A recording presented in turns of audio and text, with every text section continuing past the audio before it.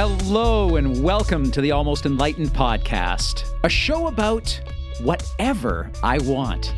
I'm your host, Alex Morin, and this week I'd like to take you on a hike with me.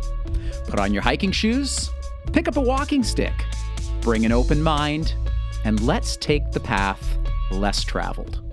There's a beauty in gaining awareness that allows us the ability to see something that was previously invisible. It's a breath of new air that invigorates the self and lights up a dark room. The new awareness is often preceded and followed by exploration, a chance to explore the unknown and to explore one's newly found awareness. My wife Sarah and I love to hike in nature. We've got our favorite nature trails and tend to bounce between familiar ones based on how long we want to hike for, what we want to see, which of our kids will be hiking with us, the weather, how far it is from home, and a variety of other factors. We mainly stick to trails that we know pretty well, but once in a while we explore a new trail. And that's always a 50-50 prospect as to whether or not the new trail is going to be any good. Will it be long enough? Picturesque enough? Easy enough to navigate? Oh, and then there's the FOMO, which is short for fear of missing out. If we do a new trail and it ends up sucking, then I'm going to be upset that I missed out on taking a hike that I know I would have enjoyed on a familiar trail. You know what I mean? As humans, it's my experience that most people stick to what they know, myself included. I suppose this is why Sarah and I haven't explored the hundreds of nature walks that are all within a short distance of where we live. Even amongst the ones we do frequent, we tend to stick to the same path and we don't explore the other diverging paths. Now, why is that? I think it's because there's a comfort in knowing what to expect. Sometimes it's almost as though I'm anticipating that the unknown trails won't be as good as the ones I know. But how the heck would I know that? That seems kind of silly, doesn't it? For some people, selecting a restaurant is a similar process. There's lots of them nearby, but you know what you like, and it does really suck when you've wasted your time and your money on an unknown restaurant that ends up being worse than the way you used to cook in college. But have you ever had the opposite experience? And I'm sure you have. You discover a new hiking trail that's absolutely spectacular. Or you discover a new restaurant that puts your mama's cooking to shame. These things happen. And maybe you're a little more adventurous than me, and you actually do explore different hiking trails all the time or eat at new restaurants once a week. And if you do, hey, that's pretty cool, man. So have you ever discovered a new restaurant that's so good that you begin to dislike the ones you used to eat at? Let me give you an example of how that fits into my life. I am and consider myself a Chinese food aficionado. Having grown up in Vancouver, British Columbia, where there are tons of Asian restaurants, I know great Asian cuisine. And I have a favorite dish. It's called Singapore noodles. Some call it Singapore vermicelli over here. I love that dish. If I was alone on a deserted island, that is the only thing I would want if I could only have one meal. I love it. And I know where the best Singapore noodles are in town. But as I explore, every once in a while, I come across a new restaurant whereby their Chinese Singapore noodle is spectacular. And then I have to shift my belief system and start going to that restaurant instead. Likewise, have you ever gone to a new vacation spot that put your old one to shame? And now you just can't go back to the old one. All of the examples I've just provided in discovering new trails, new restaurants, and new vacation spots are all levels of awareness. Now, if I were to ask you, what is the key to discovering these new levels of awareness, what would you answer? Is it possible that you might say, well, it's exploration? Or would you say, no, it's curiosity? Would it be a desire to continually find something better? Or could it possibly be all of those things? So what is it that holds us back from discovering these new levels of awareness? Because it's obvious to me that we're curious about the new trail, the new restaurant, or the new vacation spot. And perhaps this explains our society's fascination with the news and with social media. And what I mean by that apparent non sequitur is that through the news and through social media, we get to observe other realities without the necessity of entering them physically. We seem to be fascinated by the lifestyles of the rich and famous, and yet equally as drawn to the tire fire of reality calamity, the likes of Joe Exotic and whatever dating reality show tickles our fancy at the moment. And not to say that there isn't anything to be learned from watching these shows, but it's a step removed from your own real life. I think it's fear and complacency that holds us back. Oftentimes, it's fear of the unknown. But do remember, once upon a time, most of your entire life was unknown. As a toddler, everything was a new experience, the vast majority of which was enjoyable. And you can't tell me otherwise, because I've had 3 kids, and in spite of the bruises and the falls, young children are delighted with the unknown. It's the same as you go through elementary school, although this is when the avenues of exploration begin to constrict. Think about it for a moment. For the most part, we study the same canon of education our parents did, following mathematics, some history, some science, a little physical activity, and a few other prescribed courses. And don't even get me started on the validity and perspective of the history events we're taught. That's for another episode. But I'd argue that this is the beginning of an indoctrination into sameness. S-A-M-E-N-E-S-S, sameness. The same courses your parents studied, the same education that nearly everyone is getting, the same. It would seem to me that at a very early age, there's a governor that's being put on our curiosity. But since it's all new to kids, they don't see it until it's too late.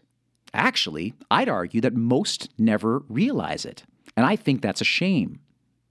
The beauty of the preschooled child, and let me clarify that language, what I mean is the child before they enter any form of school system, is that they are indulging their curiosity and their imaginations. They are gaining levels of awareness at a rate that I think most of us would have a hard time comprehending. And then the governor is put in place, and their curiosity and rising levels of awareness are snuffed out.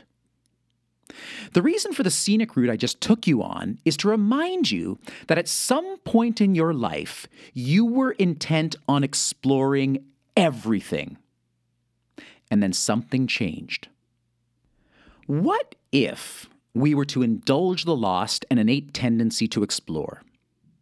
Do you think this would increase our current levels of awareness? Just a couple of minutes ago, I asked what the key is to discovering new levels of awareness, and I proposed exploration and curiosity as 2 potential solutions to the question. What if we were to challenge ourselves to be a bit more curious and to explore a little more? I can tell you that the best vacation I've ever taken in my life was a vacation to the south of France with Sarah, in which we had no itinerary other than where we were sleeping at night. It was a thrilling time full of discoveries, magical moments of raw beauty, the odd argument about driving directions, and newly found levels of awareness. We simply weren't tied to any expectations, any itineraries, any must-dos, or anything at all. It was all new, and it was all glorious. But you might be thinking, come on, Alex, a vacation isn't really real life. To which I would answer, is it not? Why do we believe the stakes are so high when it comes to, quote, real life? I think it's because we're scared to death of consequences that include our attachment to life as we know it, society's expectations, our own expectations, the well-being of our families, and so on. You see, just like those little children that enter the school system and begin to narrow their focus to the accepted canon of education, we have been further shackled by the movie that's been playing in every facet of our lives since we can remember. Isn't it time to stop that movie? Let me ask you something. What's the worst thing that'll happen if you indulge your curiosity? Let me tell you about my experience. When I left the corporate world in search of my truth, which entailed following my heart, I could never have guessed where it would lead me. I started a podcast, a coaching company, a writing company, an educational company, and a cacao ceremony company, amongst other projects I've embarked upon. I was making far more money than I needed in corporate, yet I wasn't fulfilled. My awareness level was stagnant. But since opening up my curiosity and a desire to explore, my awareness levels are going through the roof. The things I'm discovering are incredible. I'm changing as a human being, and I see it. I feel it. It's like watching a movie I've never seen before. Some days I can't even believe what I'm watching. So when I asked, what's the worst thing that'll happen if you indulge your curiosity? I'd have to say that it's the hurt you might incur during the metamorphosis stage. And if you're considering exercising your curiosity, hopefully I can let you know what you're in store for, so that you can be somewhat prepared for what life will feel like when you truly indulge that innate curiosity. So here's what it feels like. It hurts on a lot of days. It's painful to hang on to an inferior version of yourself because you're fearful of an uncertain future in your new skin. Some aspects of your old self will be easy to dispense of, while other areas will take time. As you shed more of the constricted self, the vestiges of who you once were will cling to the deepest lessons that you still have to process. This is precisely where I've struggled the most, and quite frankly, where I continue to struggle. But every day, I feel a tiny bit more liberated and more free. In the society we live in, I've spent a lot of my capital resources trying to hang on to a lifestyle that I became accustomed to. I'll likely have to let go of our family home in the coming months, but I'm slowly accepting that. There will be no exploration if I hold on to everything that was me. If I'm going to grow, I have to continue to let go of the old self and take a second leap of faith. The first was when I resigned, but this next one will be out of the pool and into the ocean. I'm scared, but I know it's necessary, and I know that all the steps I've taken on this journey have prepared me for something monumental. So let's pause here for a moment and evaluate the past as a way of predicting the future.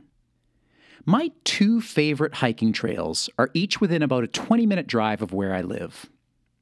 The first time we did one of them, it was terrifying. Night was approaching, and we were unfamiliar with the territory.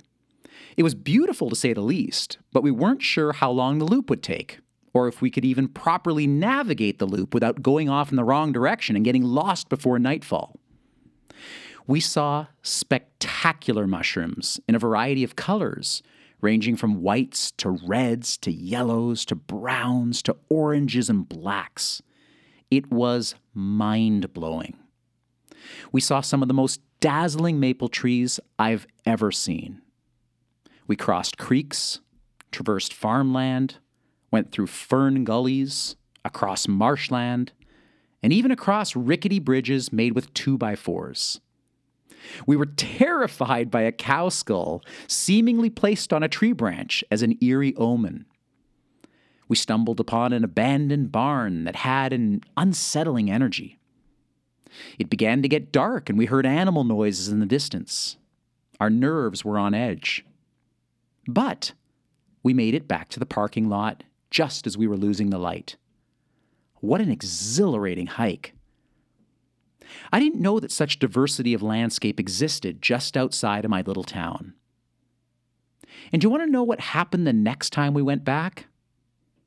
It was even more glorious. Because we knew how long the loop took and which paths not to take, there was no worry. We slowed things down and examined the many things we'd missed on the first go-round.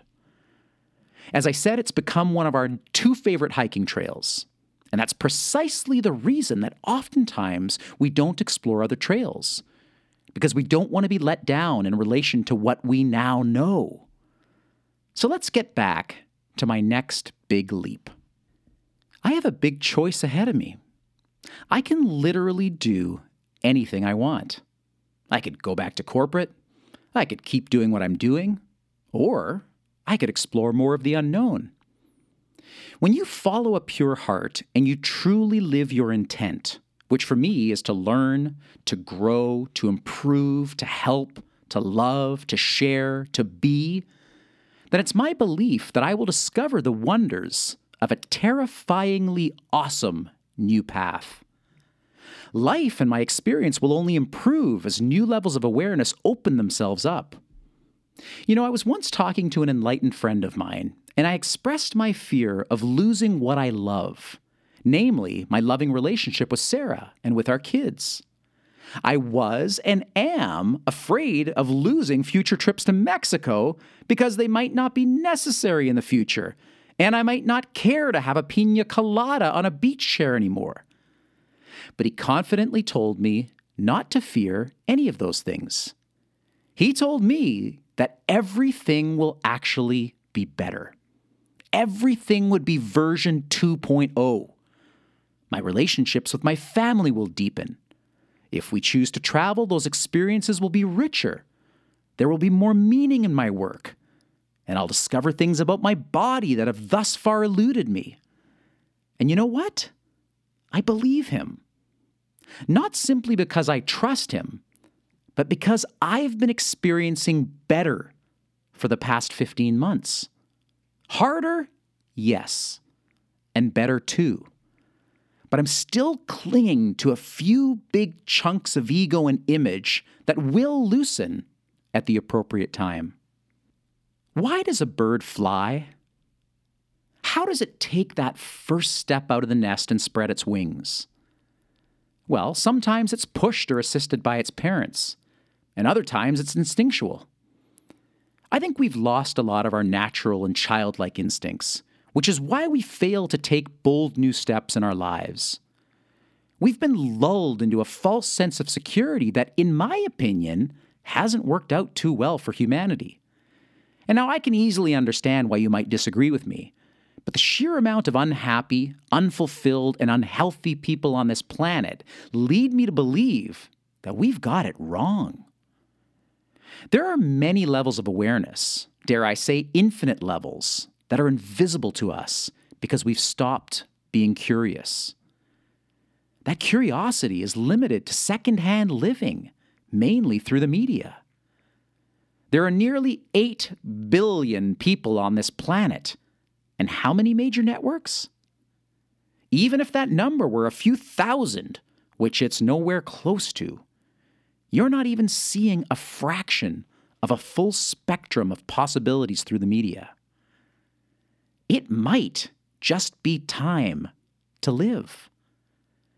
It might be time to take a small step to begin the journey of opening up your awareness to more joy, more fulfillment, more knowledge, more love, more discoveries, more truth. And if I may be so bold, I would encourage you to make the smallest changes in your routine. Go somewhere different for your coffee and see what you discover. Read a book on a topic you'd normally not entertain. Strike up a conversation with a stranger. Email me something you want to share. It doesn't matter what you do, but please do something new. I'm on the hike of a lifetime, and your engagement with my podcast in many ways is fueling the journey. I am so grateful that you tune in and share your energy with me. When we see one another on the path, please stop and say hello. I'll show you some of my discoveries, and I'm sure you'll do likewise. Hey, thanks so much for listening, and know that I appreciate you.